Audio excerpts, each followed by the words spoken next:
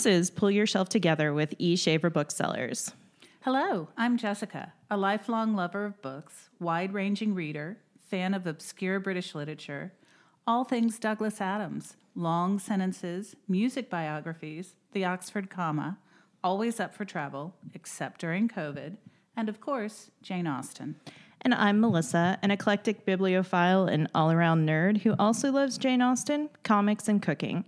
Together, we run an independent bookstore in Savannah, Georgia. Each episode, we discuss the books we've been reading and recommend.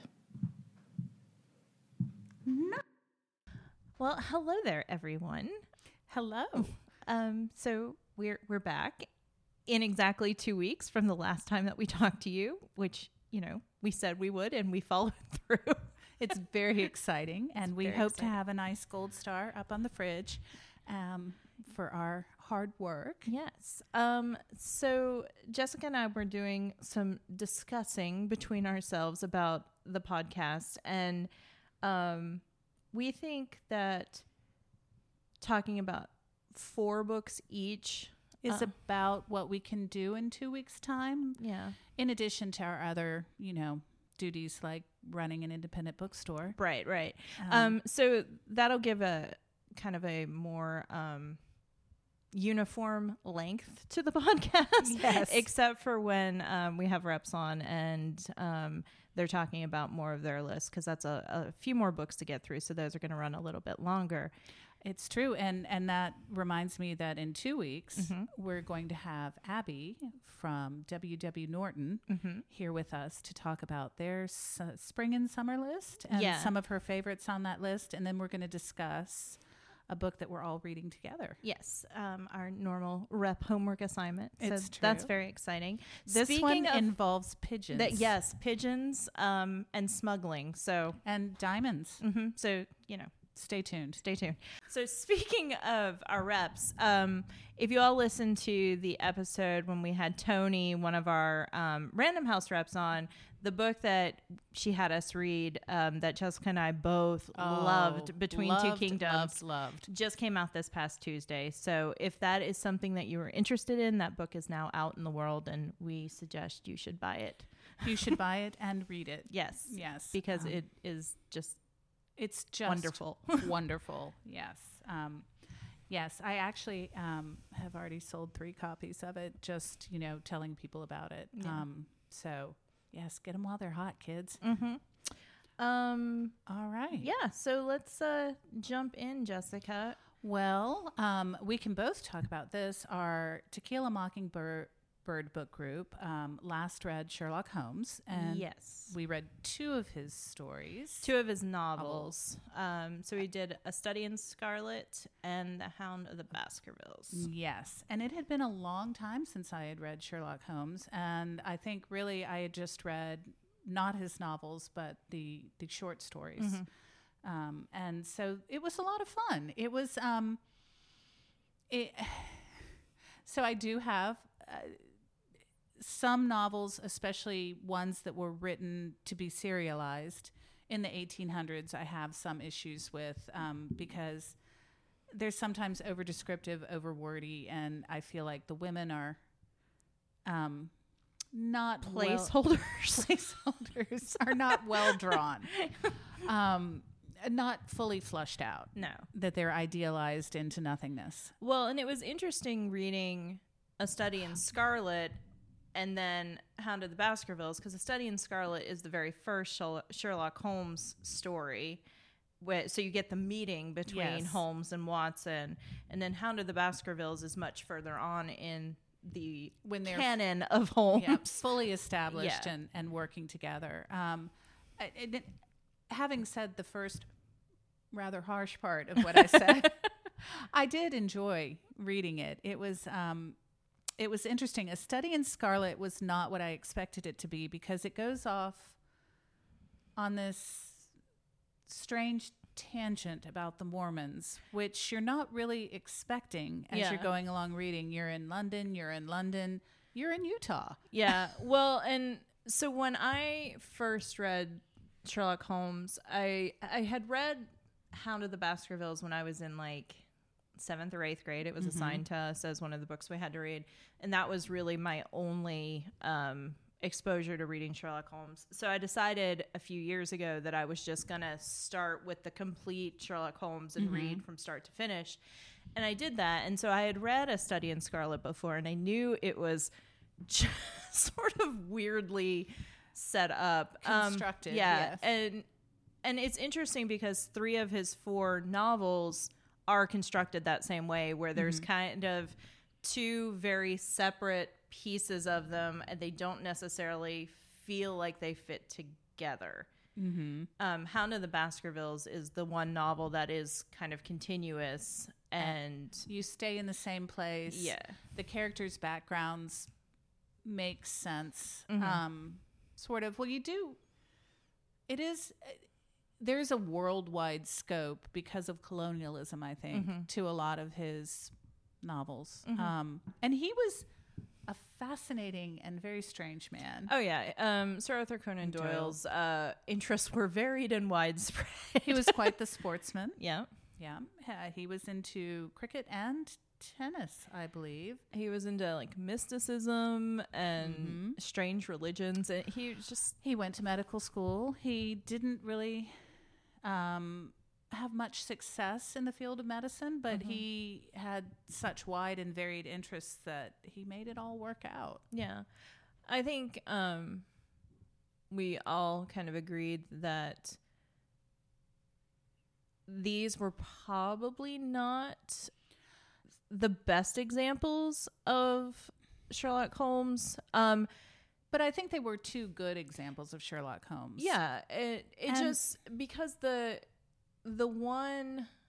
first one, A Study in Scarlet, his character is not very well. I don't think Doyle knew what he was doing with his character in that one. And there's a lot of. So the interesting part from that one was the meeting with Holmes in the beginning. Yeah, but I mean, but it's and, like Holmes and Watson's relationship being started. But it's like Holmes. Some of the things he says about Holmes in that one are not true later on, like just in. But I think he catches the main character of Holmes, the impulsiveness and sort of the arrogance. Yeah. And then Hound of the Baskervilles is kind of unique in that it's Watson on screen or on page most of the time. Like Holmes is only at the beginning and at the end. It's almost epistolary letter writing. Yeah, because it's kind of told through Watson's letters back to Holmes. Yeah. And diary entries. Yeah. So, but it was fun to read, and I think we had a pretty good discussion in the end, and I don't regret it. We were all blown away by the sexual tension that exists between Holmes and Watson. And then we talked about a lot of the different manifestations that have come out on TV and in film. And so yeah, it lent itself to good discussion. I think. It was a fun discussion. It was. So I would say we recommend, I read some of the stories, the shorter stories, and to my kids when they were in like later middle school or 7th, 8th, 9th grade. I think they're a great starting place to get used to the canon of literature for younger adults too. Yeah. And there's nothing objectionable in them. Even though there's like murders, I mean, it's most of the time it's off the page, and it's there. If there's any kind of sexual innuendo, it's also off screen. So and Victorian in nature. So yes. So if you're feeling nostalgic and want to dip your toe into some of the classics, into the canon, Sherlock Holmes is a nice place to start. Indeed. Yes. Well, Melissa, what have you been reading? Well, I got in the mail a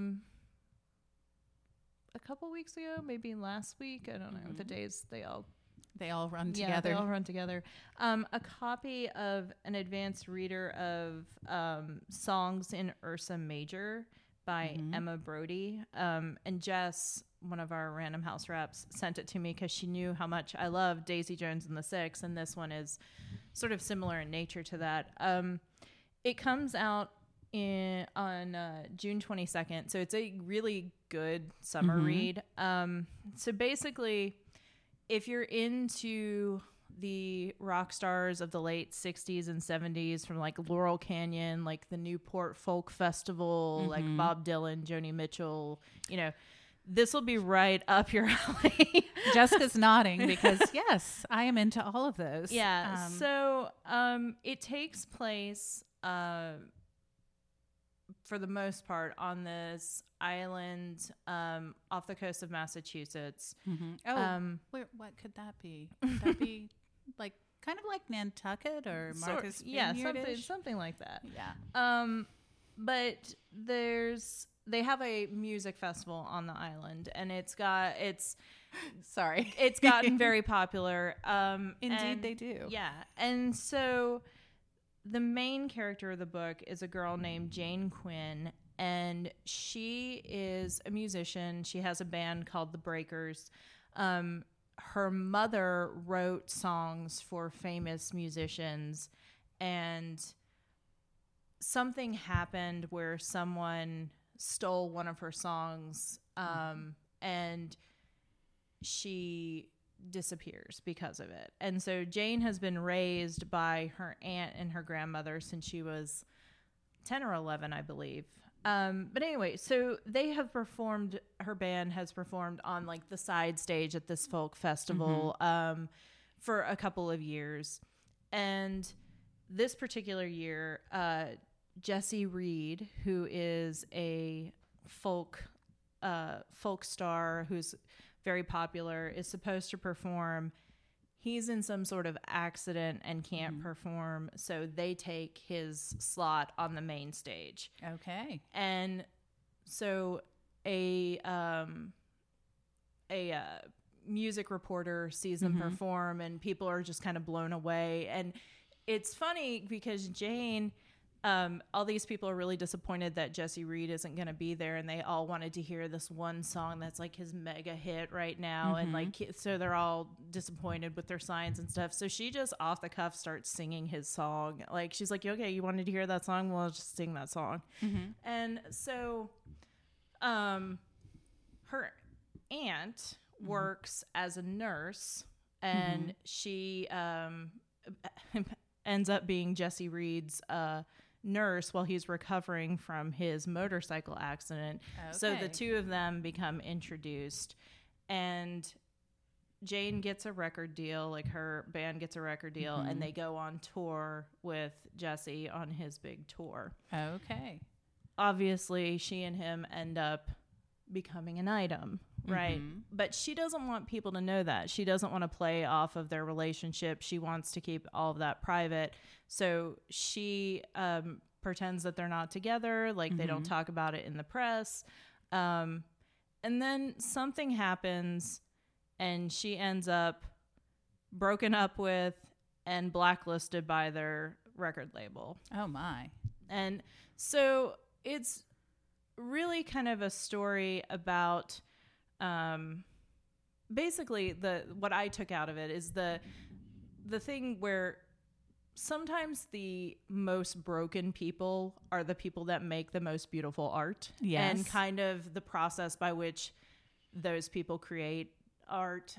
It talks a lot about her kind of process about writing songs and stuff. And she's a self-taught musician. Like, she's never taken lessons to play instruments, but she can just sit down at the piano and play it. She can play guitar. She can basically play any instrument. So she's just learned by ear. Yeah, she's just super talented. And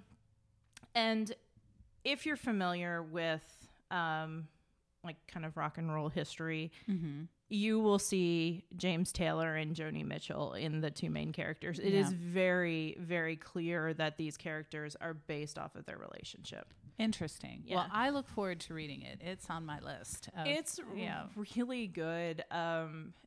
Again, I want a soundtrack to go with it because I want to hear the songs. Yeah, I Yes. Sometimes yes, and then when they actually do it, sometimes no. It's hard because you hear things, and it was like the Daisy Jones one where I listened to the book and they had one of the songs at the end, and I was like, that's not the song. Well, so this one in particular, kind of like Daisy Jones, it's she's recording this album and they go kind of song by song talking about these songs, and I'm like, I want to hear them. That's the only problem. Okay.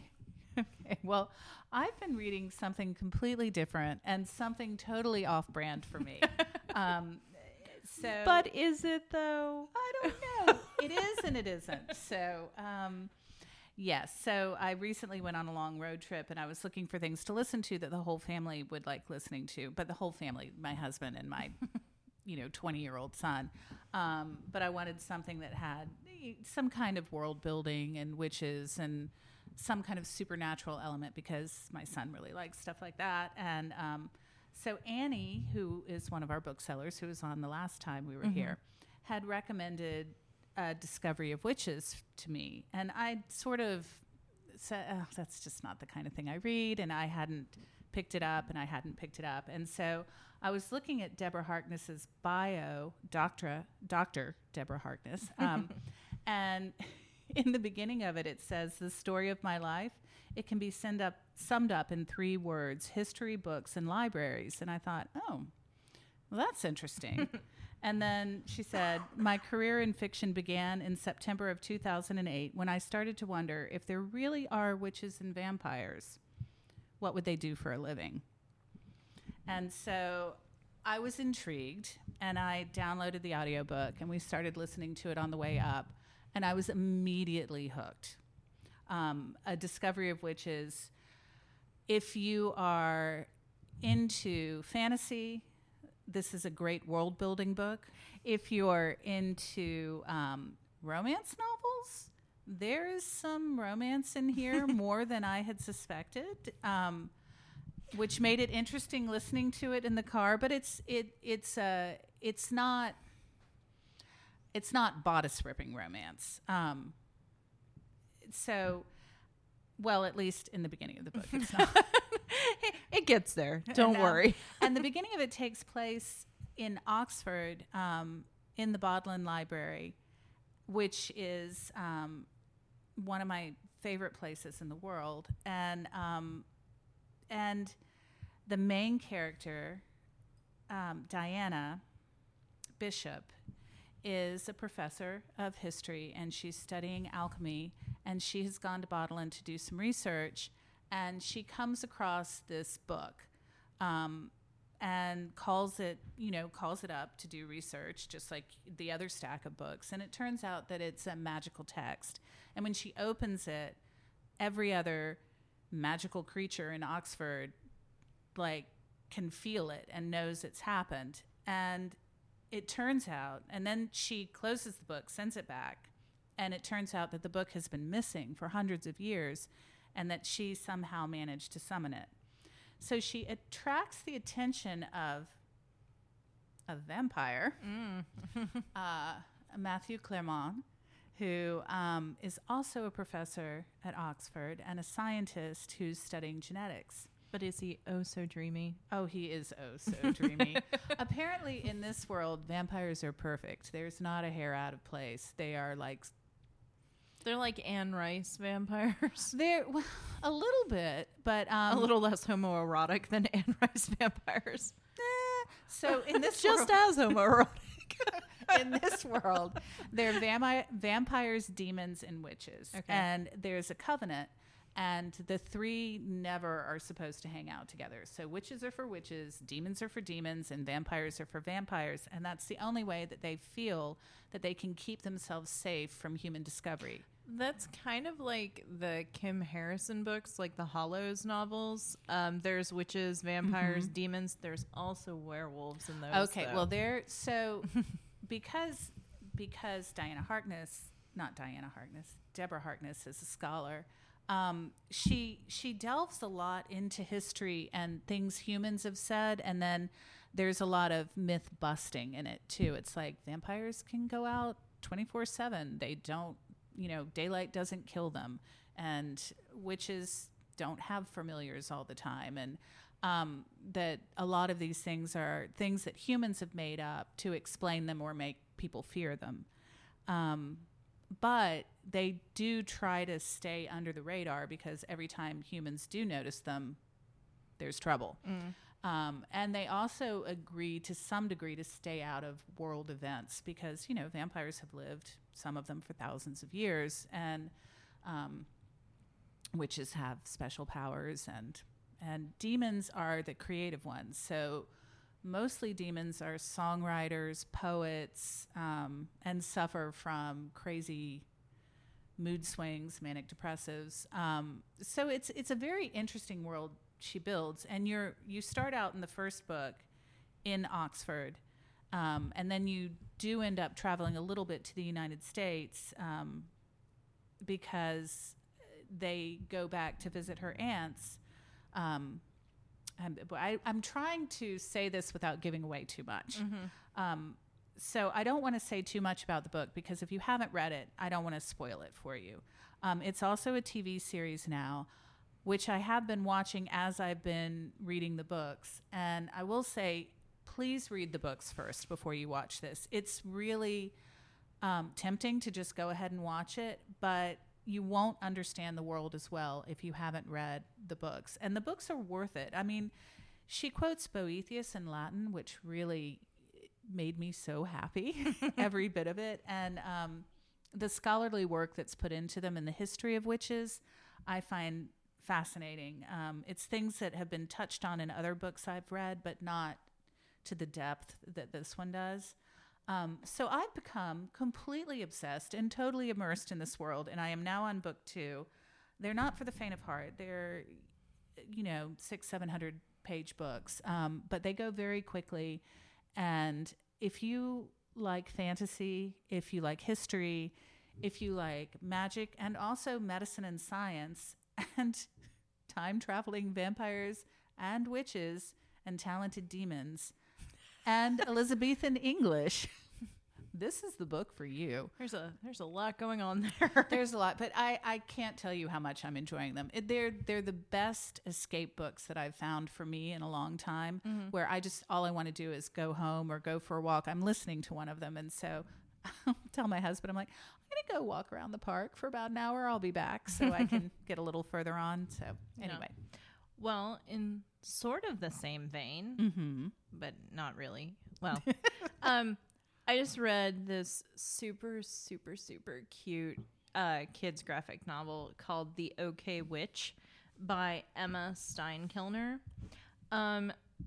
So it's a middle grade graphic novel, and maybe I would say upper middle grade, maybe even lower young adult. There's nothing objectionable content wise though. Okay. So it's about a girl whose name is Moth Hush, moth like the flying insect. She's growing up in Founder's Bluff, Massachusetts, and she loves all things witchy and like kind of the history of like witches in their town and everything. And she really loves Halloween, and she's kind of an odd kid and is a bit of an outsider, and she's getting bullied on Halloween, and something weird happens, and Moth discovers that her family is kind of smack dab at the center of the centuries-old witch drama. Oh, well, and this is a little bit like this. And so she finds out that she's a half witch.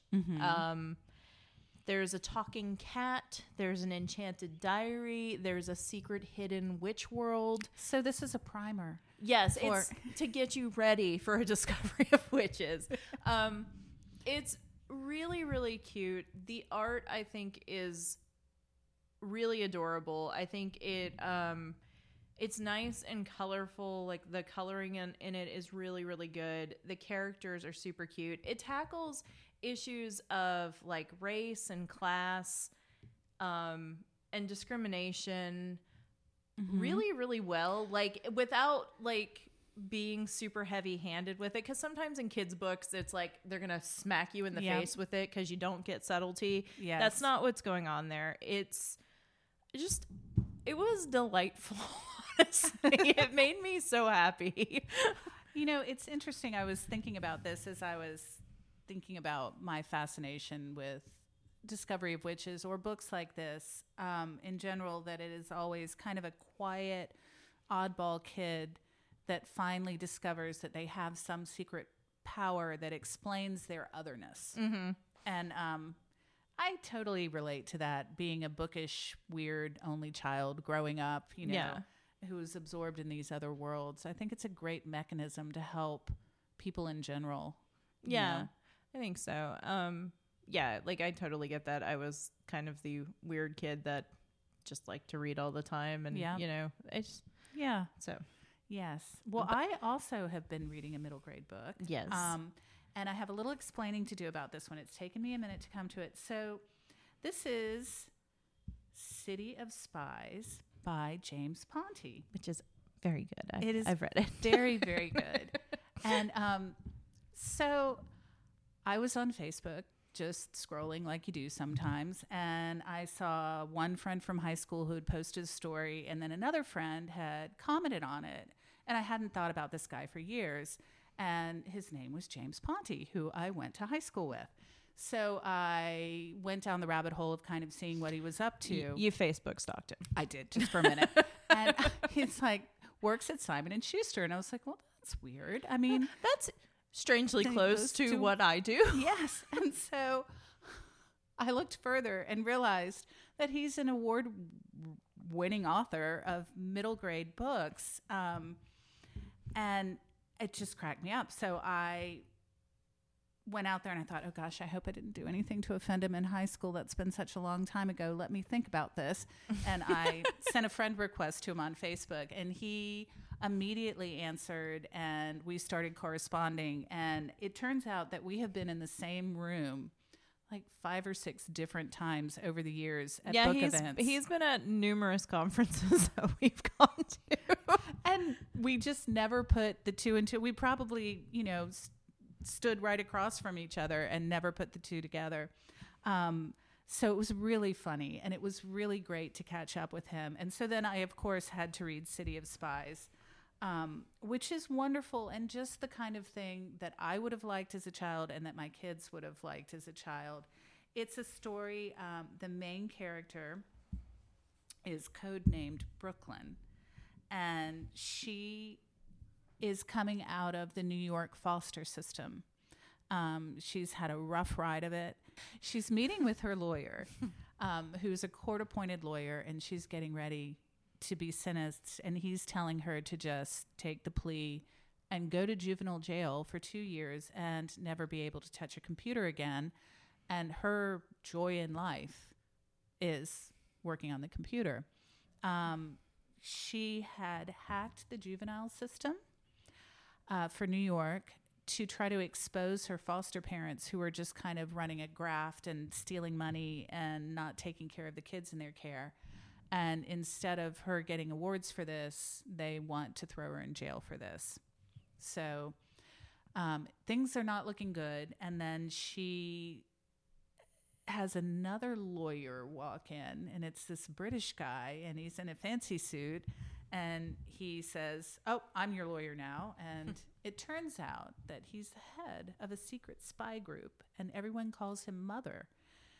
And she ends up getting to go away to Scotland to become part of this elite spy group of kids who are codenamed after the cities they come from. And they all have different talents. And so there's Brooklyn, who's age 12.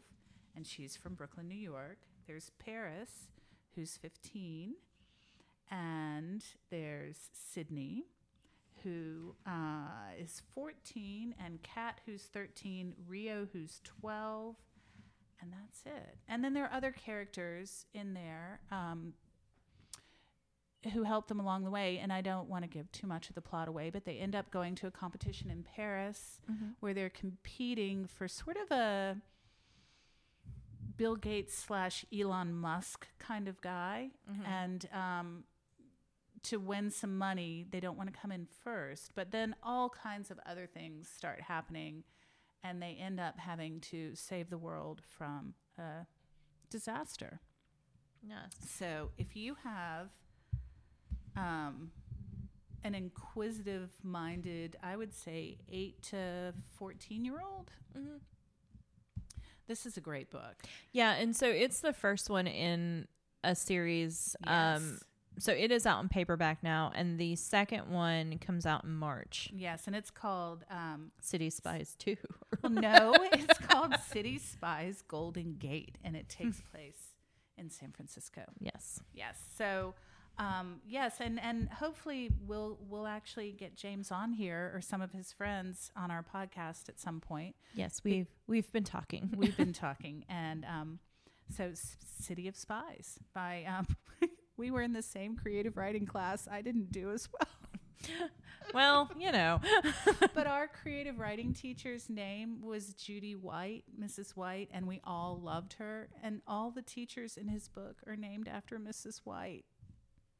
So if you read about a teacher that's a favorite and it's named Mrs. White, she's named after Judy White, our 10th grade creative writing teacher. Well, that's cute. Yes. All right. So next, this is a book that I have been listening to on Libra FM, and it is A Deadly Education by Naomi Novik. Mm-hmm. So she is the author who wrote Uprooted. Oh, yeah. And Spinning Silver. Yes. And so this one is, I believe, the first in a series. Mm-hmm. So the main character's name is Galadriel, or they just call her Elle for short. And she is a student at a magical boarding school. Mm-hmm.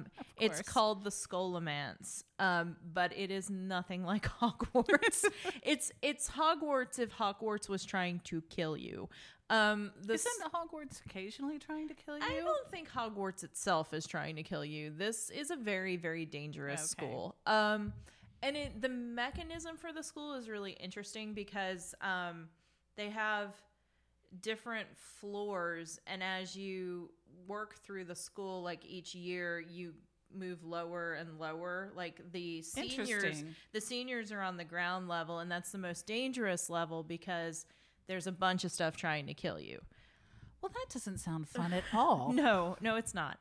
And it's interesting because there are like 3 different tracks you can take in the school. So you can be like an artificer, which is someone who like makes things like magic mirrors and that kind of thing.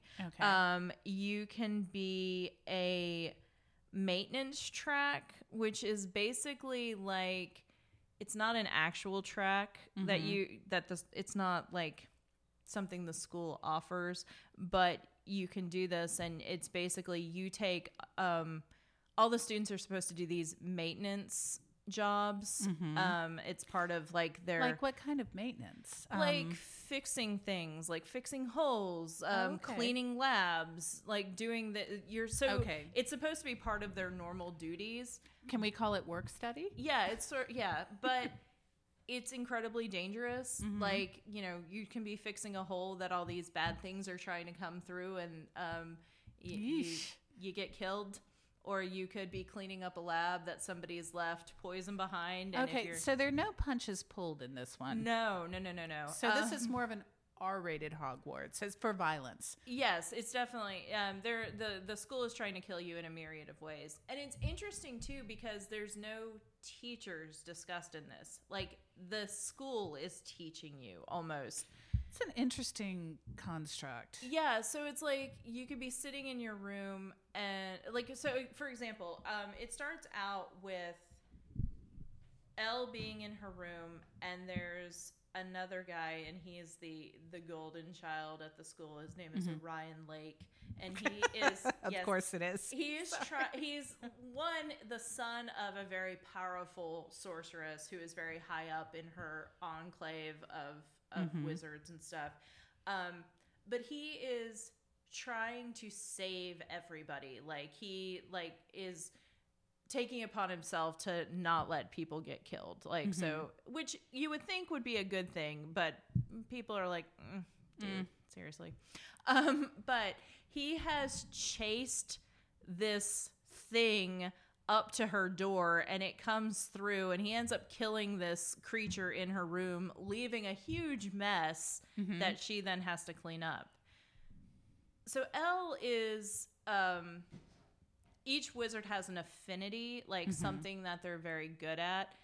Elle is part of a prophecy that she is going to rain a shitstorm down on the world, and she is incredibly powerful and could just kill everyone. Wow. And she's trying to keep that in check. She doesn't want to be that person. So she has to be very, very careful with everything she does. All the things. Yes. And so she's trying to get a cleaning spell to clean up the junk in her room. And so you ask the school basically to provide, she's like, I need a cleaning spell.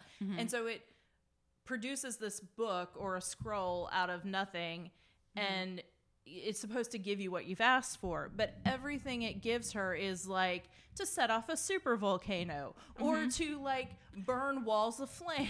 Okay, so like cleaning the world, not so much cleaning not cleaning the one thing. So she's incredibly powerful, but she's hampered because of how powerful she is, that she has to be very, very careful. Yes. There's also... This also plays into a discovery of witches and the All Souls trilogy. Yes. So there's also the wizards who have gone bad. Like, so basically the power that they use to power these spells is mana, right? And so you can get mana like from heaven? Well, no, you can get mana by she can get it by like crocheting and doing something active, or she can get it by doing like jumping jacks or doing sit-ups. Okay. And so it's more like it's like charging a battery, basically. Like a video game task almost. Almost. But you can also use mala, which is pulling energy from people or like sacrificing people. Well, yeah, that seems bad. Yeah, well, so those people are malfeasers. And so there's some of those running around in the school. So in addition to the school itself trying to kill you and all the bad beastie things in the school trying to kill you, you've also got your fellow students who are not so nice. So what is this, a young adult or adult? It's an adult book. But I think does it have crossover potential for an older? Yeah, I think it definitely audience. Skates the line between young adult and adult. And the main character is Welsh and Indian. Interesting. Yeah. So the I will say the audiobook, the woman who's narrating the audiobook is fabulous. Like, I'm thoroughly enjoying it. I'm on the fence though about whether I actually like Elle. The concept of whether I like the character. Like, she's just very hard to like. Yeah. An anti-hero. Yes. And she has like no friends because she's just... So she doesn't have a lack of friends because she's an odd bookish girl or an orphan. She has a lack of friends because she's a bit of a handful. Yeah. Okay. Yeah. She's something. Okay. Well, interesting. Yeah. And basically it's these students trying to survive this school, and she's trying to figure out, because she's such an outcast, what's going to happen to her once she hopefully graduates, if she makes it through. Because like I said before, there's these enclaves that are these groups of wizards that come together and kind of work together. But she's such an outcast that she's trying to balance proving herself and showing people how powerful she is, so someone's going to want her to be a part of the enclave, but also not alienating all the people because of how powerful she is. That's a fine line. It is. Yeah. Well, very good. So we've talked about several magical outcasts. Magical outcasts is the theme for tonight. So my last book is completely different. It's a book that has been on my desk for quite some time. The author, Joshua how are we going to pronounce his last name? Henkin. Sent me a copy of it almost a year ago. It was supposed to come out this past summer, and the pub date was pushed back to this summer because of COVID. And so I have put off reading it. I don't know why. And I finally picked it up because I just felt like I really needed to read this book. And I ended up loving it, like many things that we put off and then we finally do. It reminded me a little bit of Ann Tyler, the way she writes about everyday life. Mm-hmm. It's what is the title? The title is Morningside Heights. Okay. And it's by Joshua Henkin. Mm-hmm. And it's spelled Henkin. And it is about, it starts out with Prue Steiner, who arrives in New York in 1976. She's gone to Yale, and she is now in graduate school at Columbia, and she sort of has some romances in her past with older men, but she is working on her doctorate and studying Shakespeare, and she ends up falling in love with her professor, who's the new hotshot young professor on the block, and she ends up marrying him. So her life takes a turn that she was not really counting on, and he has published books. He writes for the New York Review of Books. He's fully tenured. He's one of the youngest tenured professors, and so with one of his book advances, they buy an apartment and end up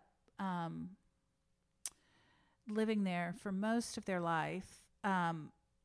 They have a daughter. It turns out he had been married before, and he has a son from the previous marriage. The mother of the son is a free spirit, and she takes Arlo, who's named after Arlo Guthrie, all over the country with her because she wants to poop in all 50 states.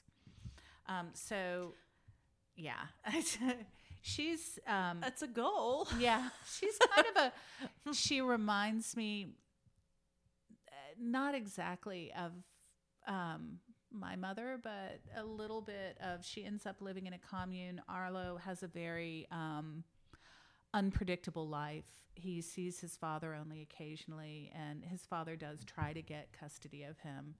Mm-hmm. So the story is told from the point of view of Prue, and then of Arlo, and then of their daughter that Prue and Spence have together. And it kind of goes back and forth, but it's really just the story of a marriage and a family. And so it spans about 35 to 40 years. They have the normal problems. It kind of reminds me a little bit of like Anne Patchett's like Commonwealth. It is. It's a little.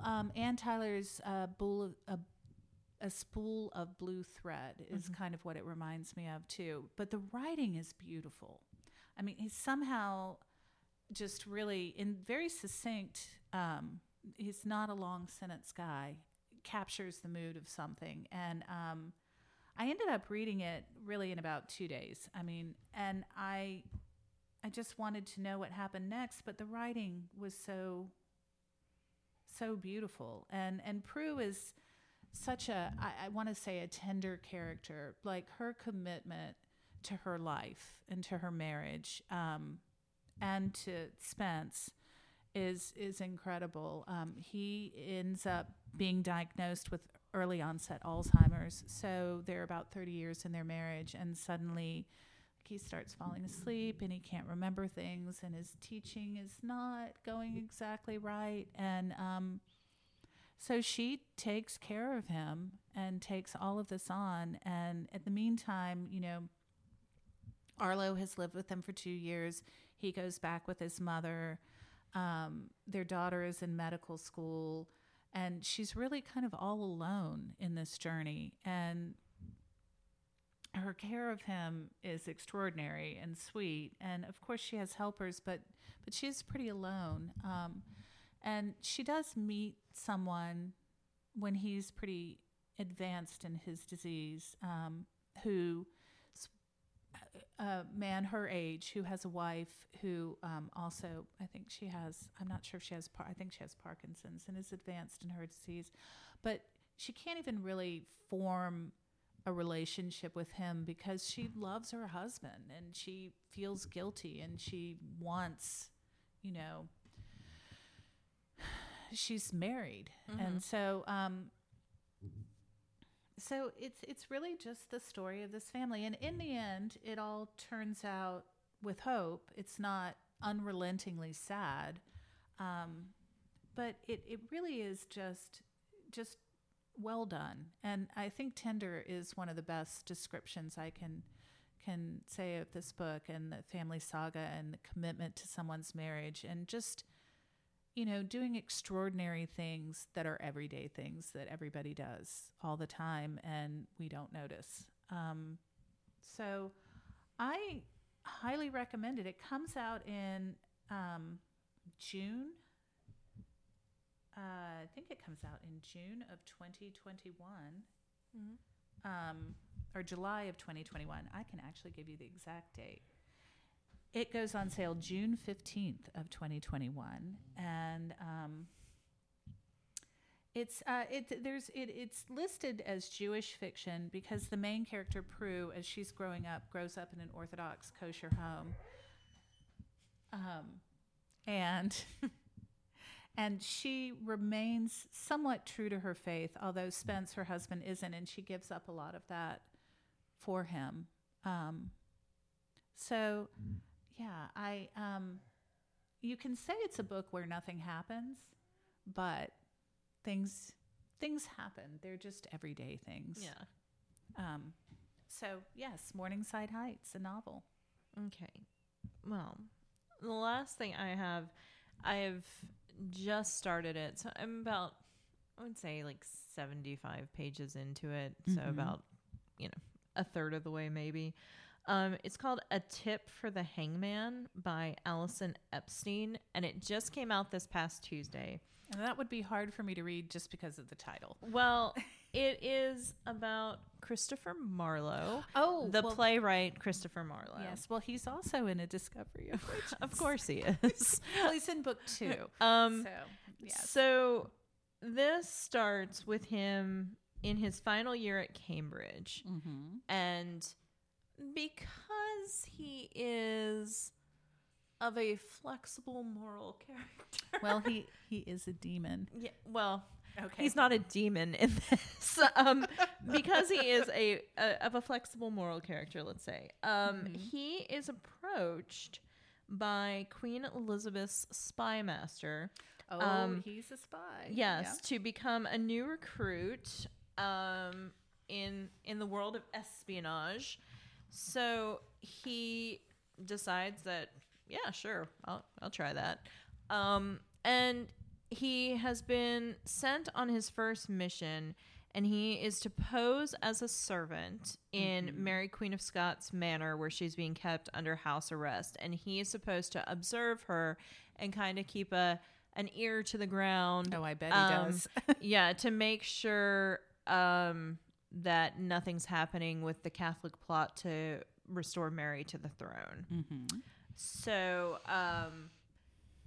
it's interesting because the woman who wrote it did a lot of research, and it is in historical record that it is very likely that he was in fact a spy. Well, it's interesting because in the Deborah Harkness books, he also plays that role, and I think she tries to stick close to it. Now I'm gonna have to read this too.